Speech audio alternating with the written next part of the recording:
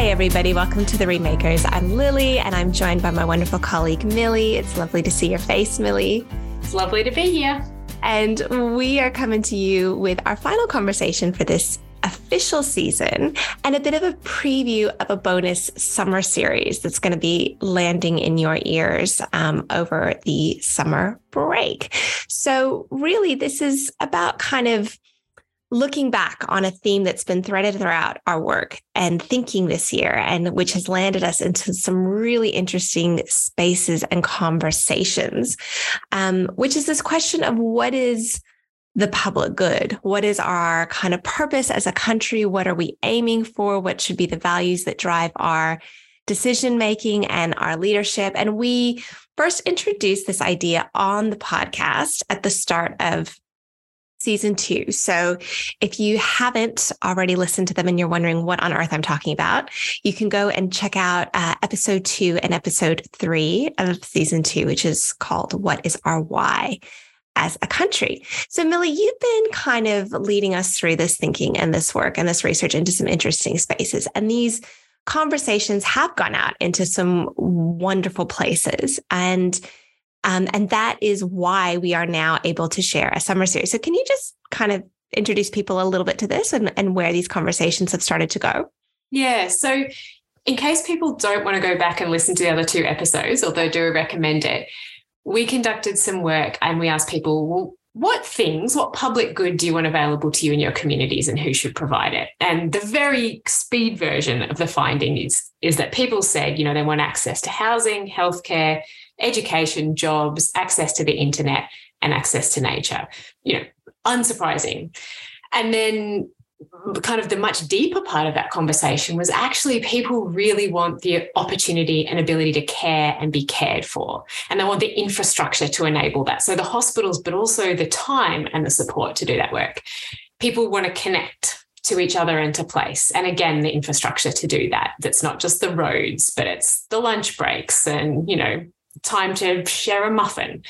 And people want to contribute, and they want to contribute both kind of locally and nationally. And I think we really saw that come to play in the election in the middle of the year with the community-minded independents. Like that was people really getting on the contribution bandwagon and feeling that. So that's the work in a nutshell. We'll put a link to the quite brief report in the show notes. But it sparked all these conversations in a whole lot of really different arenas. So we've been briefing, government departments, civil society organisations, community groups, and it's really fascinating to see where kind of kernels for these ideas sprout. And one of my favourite collaborations for this year has been with the Women's Health Goulburn Northeast Network. And they're an organisation that worked with us as part of the research. And then we hosted a conversation series with them around the 3 C's, so care, connection, and contribution. And as you said, Lily, we're going to be putting those conversations up as a summer series for the podcast, where we had 3 panelists for each of them, really helping us explore, like, what does it look like to think about care differently? And these conversations don't sort of give us the answer and then, you do this and then you do this and then you do this. 10 steps to reinventing care and the infrastructure involved. That's right. But there's really interesting things like there was a woman, Beth Thornber, who was saying, well, why do we care? We have a national park and we put a fence, and on one side is the national park and the other side is not the national park. So we've decided as a community to care for one side of the fence like that. So we have these really interesting conversations about how do we decide boundaries of care and what does that mean for how we then resource care and caring? And the same thing for connection. What does it look like? We had the wonderful Dr. Emma Lee, who's been on the podcast previously, and her radical approach to love in the face of oppression, basically, and connection. And I'll tell you what, after she started to speak, I think all of us were like, whoa, that was amazing. Let's just all go and sit in the rain and let that sink in and we'll all stop talking. So, that was quite a moving, quite profound conversation. And the same with contribution, some really interesting ideas raised. So, yeah, I recommend having a listen when it comes out. Yeah, look, I'm so looking forward to sharing that and being able to be a kind of a fly on the wall in that room and with those people. And I think one of my other favorite places that this conversation has landed this year is with a kind of little understood, probably not overly appreciated group of people. This sounds like, even saying the term sounds like the punchline to some kind of bad joke, but our public servants. Yeah. Our public servants who are in many ways custodians of the public good.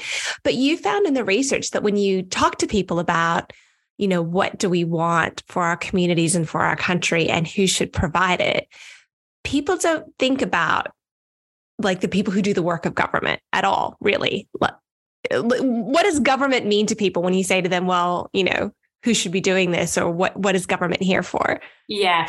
I mean, I'll have to preface this by saying 2022 was the year Millie fell in love with public servants. Lily, you've heard me gush about how amazing it is to work with them. So I grew up in Canberra, right? The hometown of the public servant, but didn't actually grow up in a public servant family. So although public servants were on my radar, they're sort of, I haven't absorbed how they work. And I think that is true of most Australians. And, when we were asking people, well, who should be providing the public good, we heard a lot of people say, the government, although they did kind of say, not sure they're up to it. But the only way people ever referenced the government was either politicians, who at the time they were just cranky with all of them, or the kind of faceless bureaucracy of Centrelink, where they had a really crap interaction, and the blame for that was kind of put back to the politicians.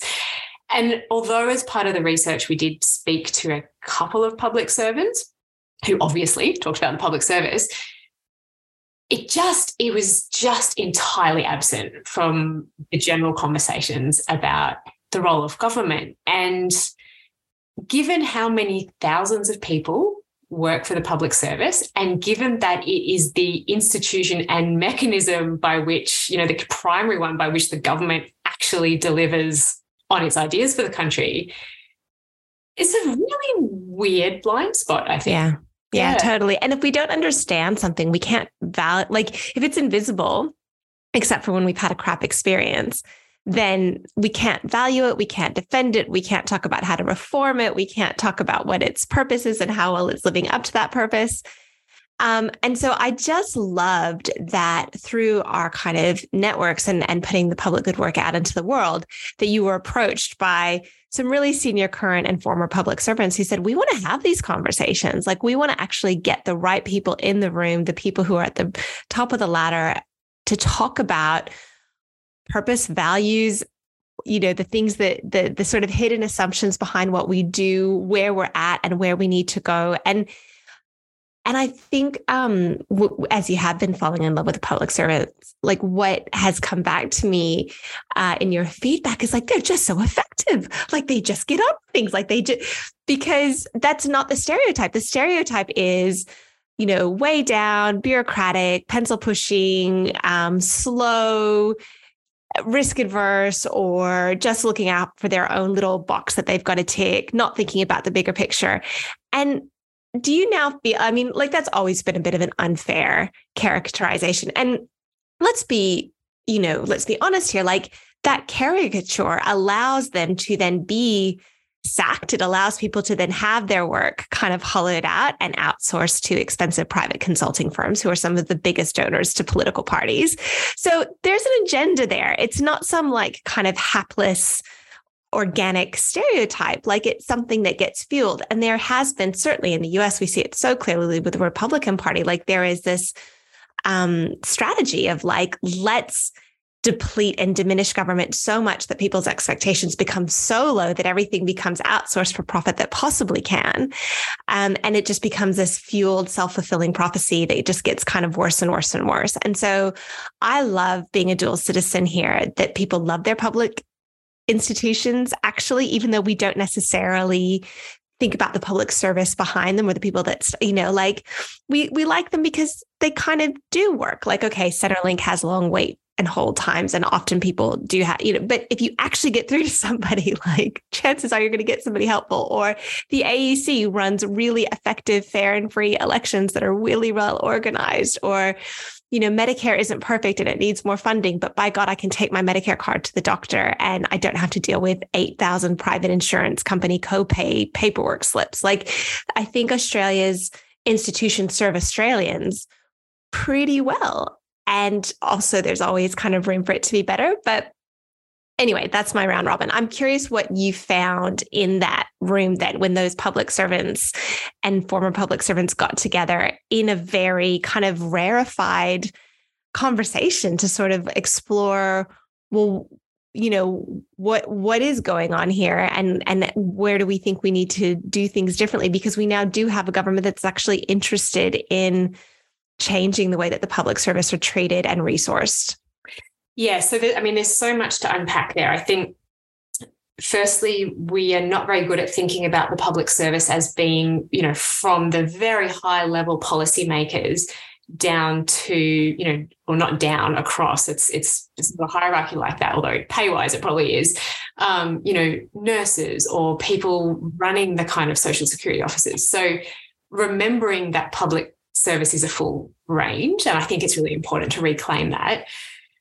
The second thing is you were making the point about, the stereotypes of pencil pushers and risk averse and those sorts of things. And I think, to a certain degree that is true.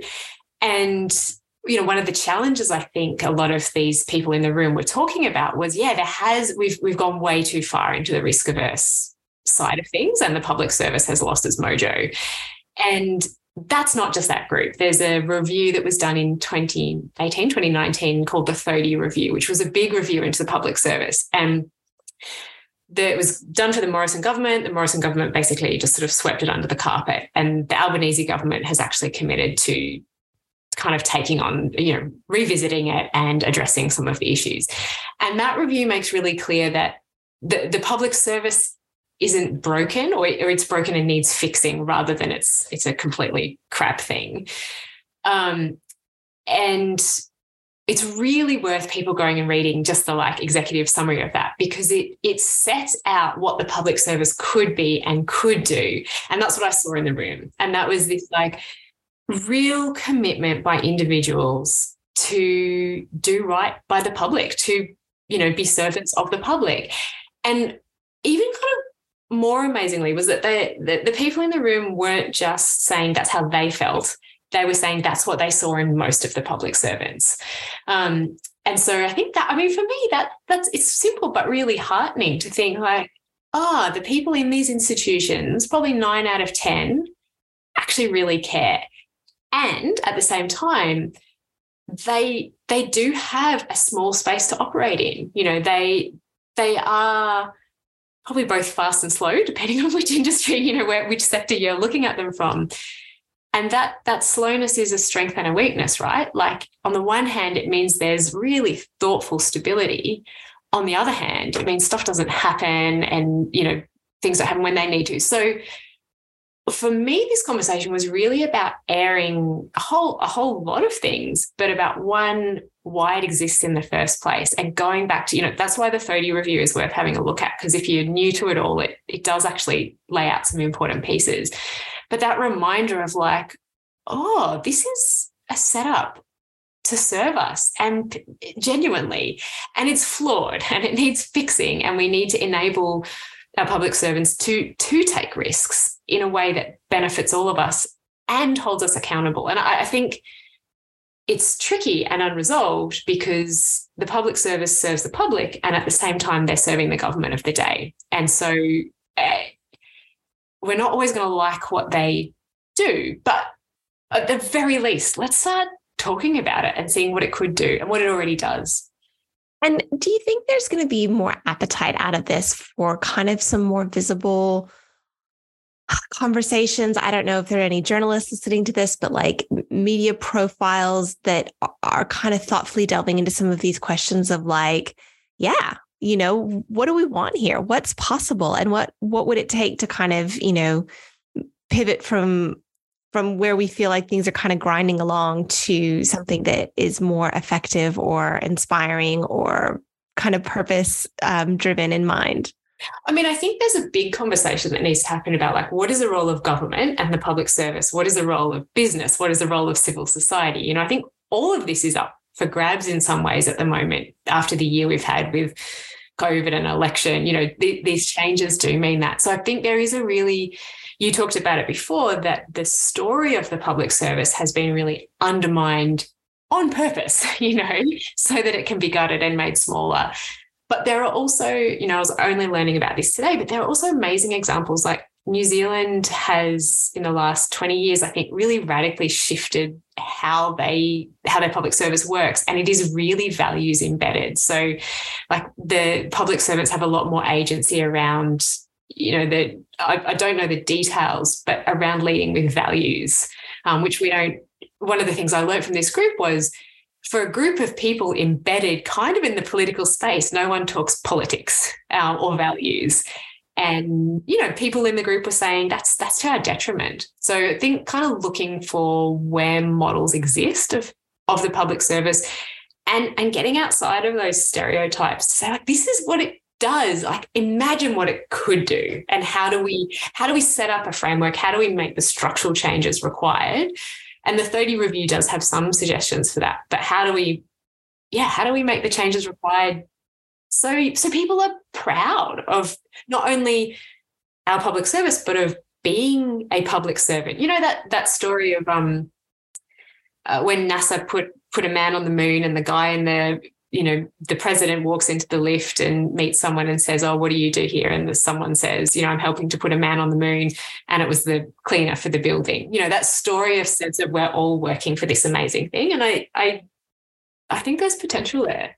Yeah. And I think pockets of that definitely exist. And, you know, it's funny, if this was a business, it would have a huge marketing budget just devoted to telling the stories of how awesome it is, you know, and yet when it's something that by design is kind of meant to be a bit invisible and hidden, and we only think about it when it goes wrong, that's sort of another one of the baked in challenges. Yeah. And let's be honest, like, we're all really skeptical of government advertising, right? Yeah, like, totally. If a government puts an ad on TV telling me how great the public service is, I'll probably be like, oh God, change the channel. Like, yeah, you know, I think you raised this with me, Lily, that the role of the public servant is to be calm and thoughtful and measured and not show emotion. And that's, you know, part of this group conversation. They were saying there's this idea now that policy is all rational and science-based, when actually it's quite driven by the kind of neoliberal agenda.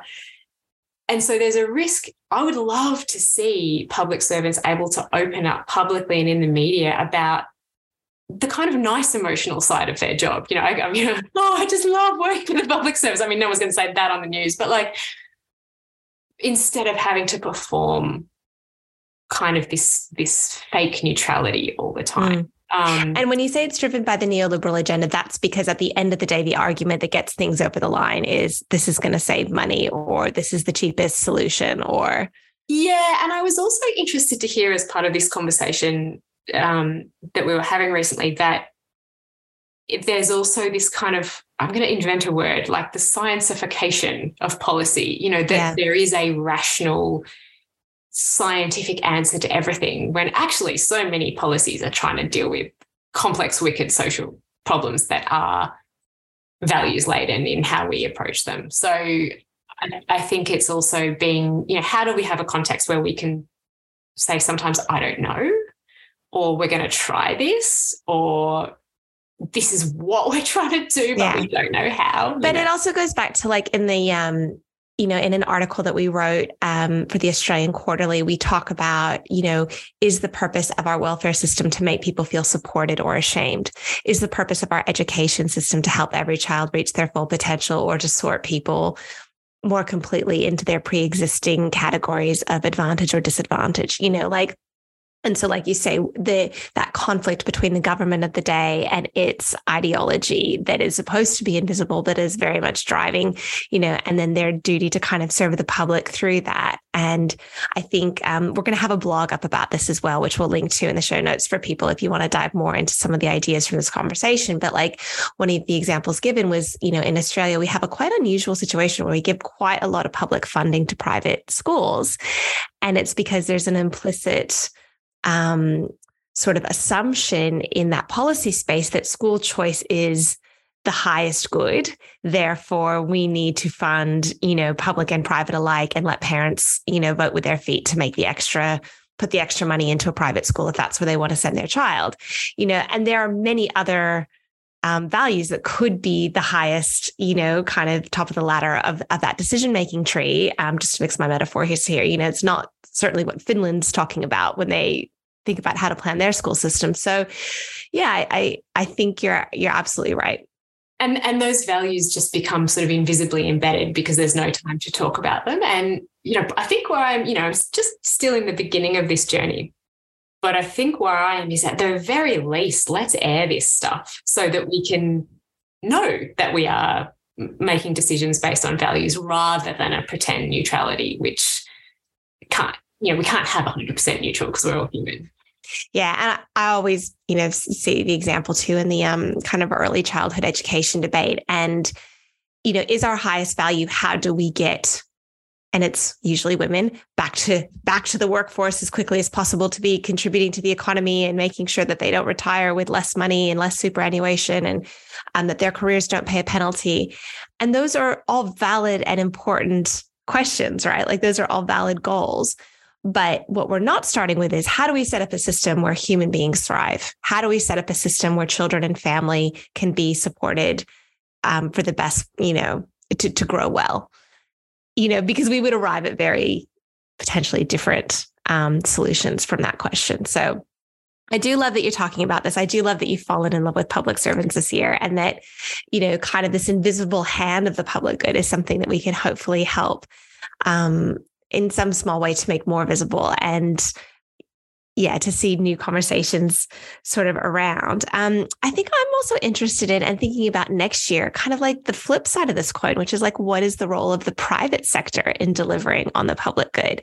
We are living in a time of such rapid, much of it driven by the environmental climate crisis, transformation of business, and this idea that purpose is now, going head to head with profit as kind of like the driving, operating kind of motive of business, or that it's the ultimate competitive advantage. There's all of these sectors springing up. I'm going to be on a podcast next year with, a bunch of kind of for-purpose social entrepreneurs who are starting businesses. I've been in that space, and people are really sincere. And yet I feel like there's still just the sprinkles on top of the much bigger thing, that is still kind of operating from a certain set of assumptions. And, I think because I am kind of always looking at what's going on in the US as a bit of a like cautionary tale most of the time. I was speaking to a relative on the weekend. She's like, well, we're basically an oligarchy now. Let's be honest. It's whatever the biggest companies are in America that kind of call the shots, and government just needs to get out of the way. This is a woman who votes Democrat, like she's not saying it's a good thing. She's just saying that that's where the power is. And there have been a whole bunch of assumptions in the American political context about, well, business is where the innovation is. Business is where any problem that can be solved in the private sector, we should let solve. And we should basically let them call the shots because, let's be honest, they're the ones that are really, running the world. That's where the power really is something that I hear a lot. And so for my money, I want to better understand what I want to try to separate more the PR of like, let's transform capitalism from the kind of reality of what's really taking place. And what would it actually look like to create an economy for the public good? What is an economy that's good for people and planet, where it's not just about kind of intervening to stem the worst of the effects, but like the economy is a force for good, and that real upstream economic analysis, as one of our favorite economists, Catherine Trebek, would say. What does that look like? And where is it happening? And where is it greenwash? And where is it just a glimmer of hope in our imagination? And I think that connection, I'm excited that you're excited about that stuff, because I think it's a really important missing piece of the puzzle. And that connection I was saying before between, civil society, community, government, and business. And in this recent roundtable with the public servants, I loved one of the guys said something like, we can't let when we're talking about what the government should do, we can't let the private sector off the hook. And, he said via the Corporations Act and sort of other ways we deal with business, we're kind of saying, okay, we'll give you all these concessions like tax concessions, stuff that reduces your risk, et cetera, but we're not kind of saying, oh, by the way, that's in exchange for you serving the public good. We're not doing this so that a few individuals can just get really, really rich. And so I think it's exciting to see what would a new economy look like that, we had its role, had its space, and connected to other key kind of mechanisms and institutions. Yeah. Yeah. Because I think if we're doing anything at the moment right now as a human species, we are reinventing. I hope so. What do they say? The future is here. It's just not evenly distributed. We have disruption. It's going to keep coming at us. Like climate disruptions are going to keep coming at us. The pandemic isn't over, and there unfortunately will be other pandemics in our lifetimes, most likely. I mean, life on Earth is precarious, and we are a very adaptable, creative species. So I think it is kind of a cool time to be alive. It feels like there are a lot of needles to thread, but it also feels like a time of such quick transformation and change. And so we just are trying to make sure that we're transforming for purpose and in the right ways. Even like, this is a sort of stupid example, but like the kind of implosion of Twitter since Elon Musk took it over. And I'm reading so many brilliant articles. I'll put one in the show notes from Ezra Klein about kind of like, they talk about this as the public square. It's not the public. So the public square is owned or governed or is some kind of actual public space. Like this is when it's one person who kind of owns it and calls the shots, and that's advertising, or that's your shop front window. Like it's a very different thing, and all the stuff that flow on from that. And what would it look like to reinvent social media for the public good? Like, I just think we're living through a time where some of our best and brightest minds are coming together around these questions of building the new. And that to me is just incredibly exciting and gives me hope when I look at the stuff that we still need to figure out. Yeah, I think, and that Twitter example is a great one because it has been the public square. It's been, sure, there's people behind the scenes running it, and now, Musk is running it and it's gone wild. But, it still served a public square purpose, but we have so little control over it. And you're right. That's like where can we look at business and say business is doing this well, but shouldn't be controlling it? How do we bring it into the fold of, I don't know, collective ownership, or limit the powers that any one person has to hold public spaces? I think that they're really important and big questions. Yeah. And people bring up, and it's brought up in this article, the example of Wikipedia, for instance, it's not there to harvest our attention to make more money off advertisers. Like it's serving a very different function. Or Audrey Tang and the sort of transformation of the kind of digital government in Taiwan, which is another fascinating case. Like there are pockets of this. It is not just kind of idealistic imaginings, but articulating that like this is a value that we want to see realized, rather than just, well, the highest purpose is obviously to make the most amount of money and go on with our merry lives. So on that note, I wanted to take us out and kind of wrap up this formal season of the podcast with the summer series still to come, with just a couple of quick, like, what are you going to be reading? What do you think is worth people's time to have a listen to if they have some time over the summer? Like, where's your brain going to be, or what would you recommend for others? Well, I recommend just reading easy fiction over the summer, to be honest. I'm not going to be reading nerd world-changing books over summer, but which I am proud of you. Going to be doing that. I think there's a couple of ones on my list. One is Living Democracy, Tim Hollow's book, Living Democracy, which even if you only read the first chapter, I found it a really helpful way of thinking about the idea of democracy as something that we have to do, we have to live, and also as something that is alive, and how we try and connect, the neighborhood to the big system and the ecology. So it's, if you want to read a nerd book over summer, read that one. And the book that I am really keen to read, having listened to her on a podcast, is Tricia Hersey's Rest is Resistance. And I mean, everyone probably knows I'm really passionate about care and rest and how we do that differently.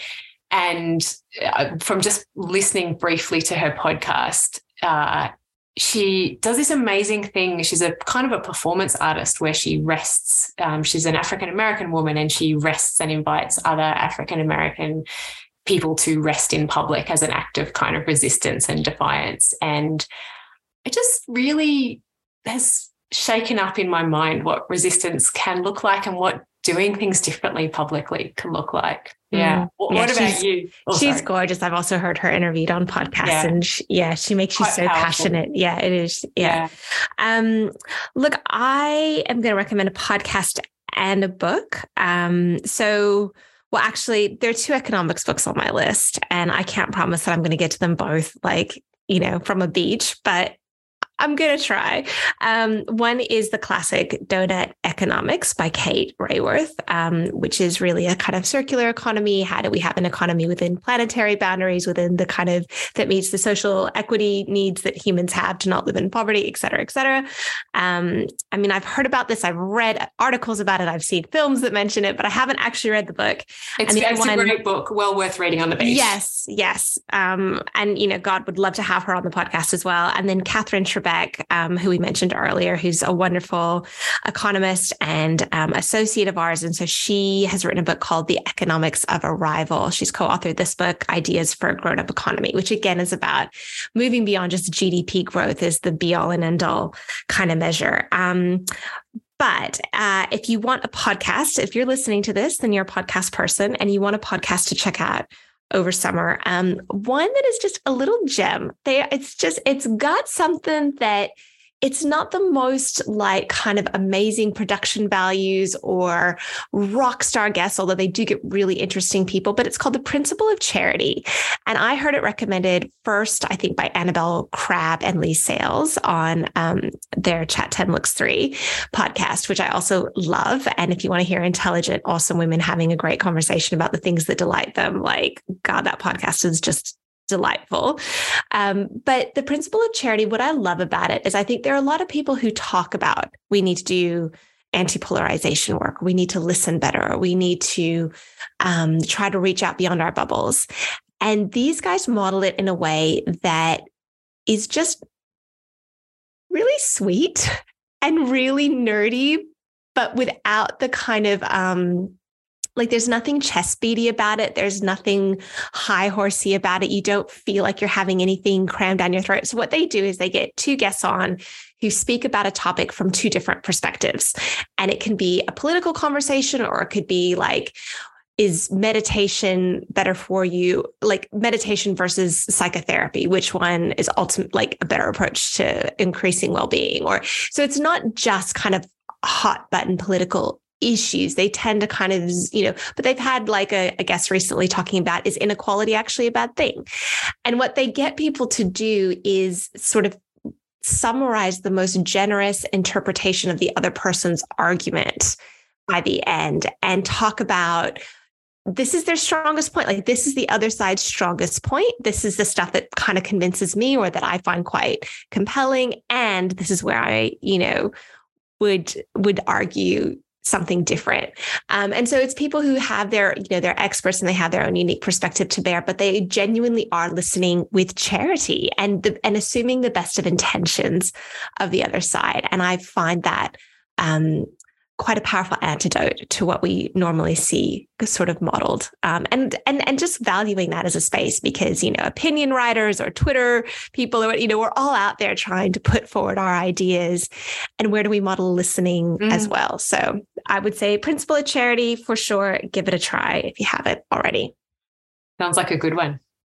All right. Well, thank you. I just want to say a huge thank you to this community also of people who have taken up this podcast and given us ratings and reviews and shares. And we'll sometimes see it pop up in interesting spaces and newsletters as a recommendation. And it just makes us incredibly delighted to know that there is a community of people taking forward some of these ideas and sharing and putting it out there into the world. I'll put in a little bit of a plug, which is to say for the first time, you can actually go to our website and donate. I know we're big girls now. We've got our own capacity online for some online crowdfunding. So if you've loved the podcast or any of the other work that we've done and you want to throw a few dollars our way, you are so welcome to do that. Go to australiaremade.org/donate, and I can put a link up there for you too. And really, I want to say thank you to you, Millie, for the delight of your company this season. And we'll be back sometime next year to kind of pick things up and carry it forward. Yeah, thanks, Lily. And I just hope all of us have a nice time to rest and relax and, be with the people and the places that we love over summer. Yeah, absolutely. Thanks, everybody.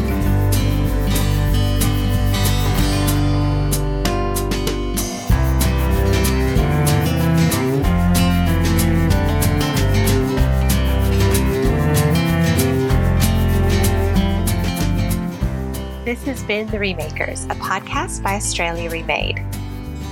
We celebrate Aboriginal and Torres Strait Islander people and cultures at the very heart of what it is to be Australian. That is 60,000 plus years as the oldest continuing civilization on Earth. I'm recording my part of our chat from Muwinina country in Lutruwita, Tasmania. And I record from Dara country, which is just north of Sydney. Our deepest respects to the elders and traditional custodians of these lands and waters. This podcast would not be possible without the talents of the incredible Anna Wilson, our producer. You can learn more about Australia Remade, sign up to get emails, and join the community of remakers over on our website. That's australiaremade.org. And if you love the show, please rate and review on iTunes. If you want to send us your ideas or thoughts for future episodes, or just share something that's on your mind, you can email us at podcast@australiaremade.org or give us a call. Thanks for tuning in. Thank you for all that you do and for being part of this community. We'll see you next time.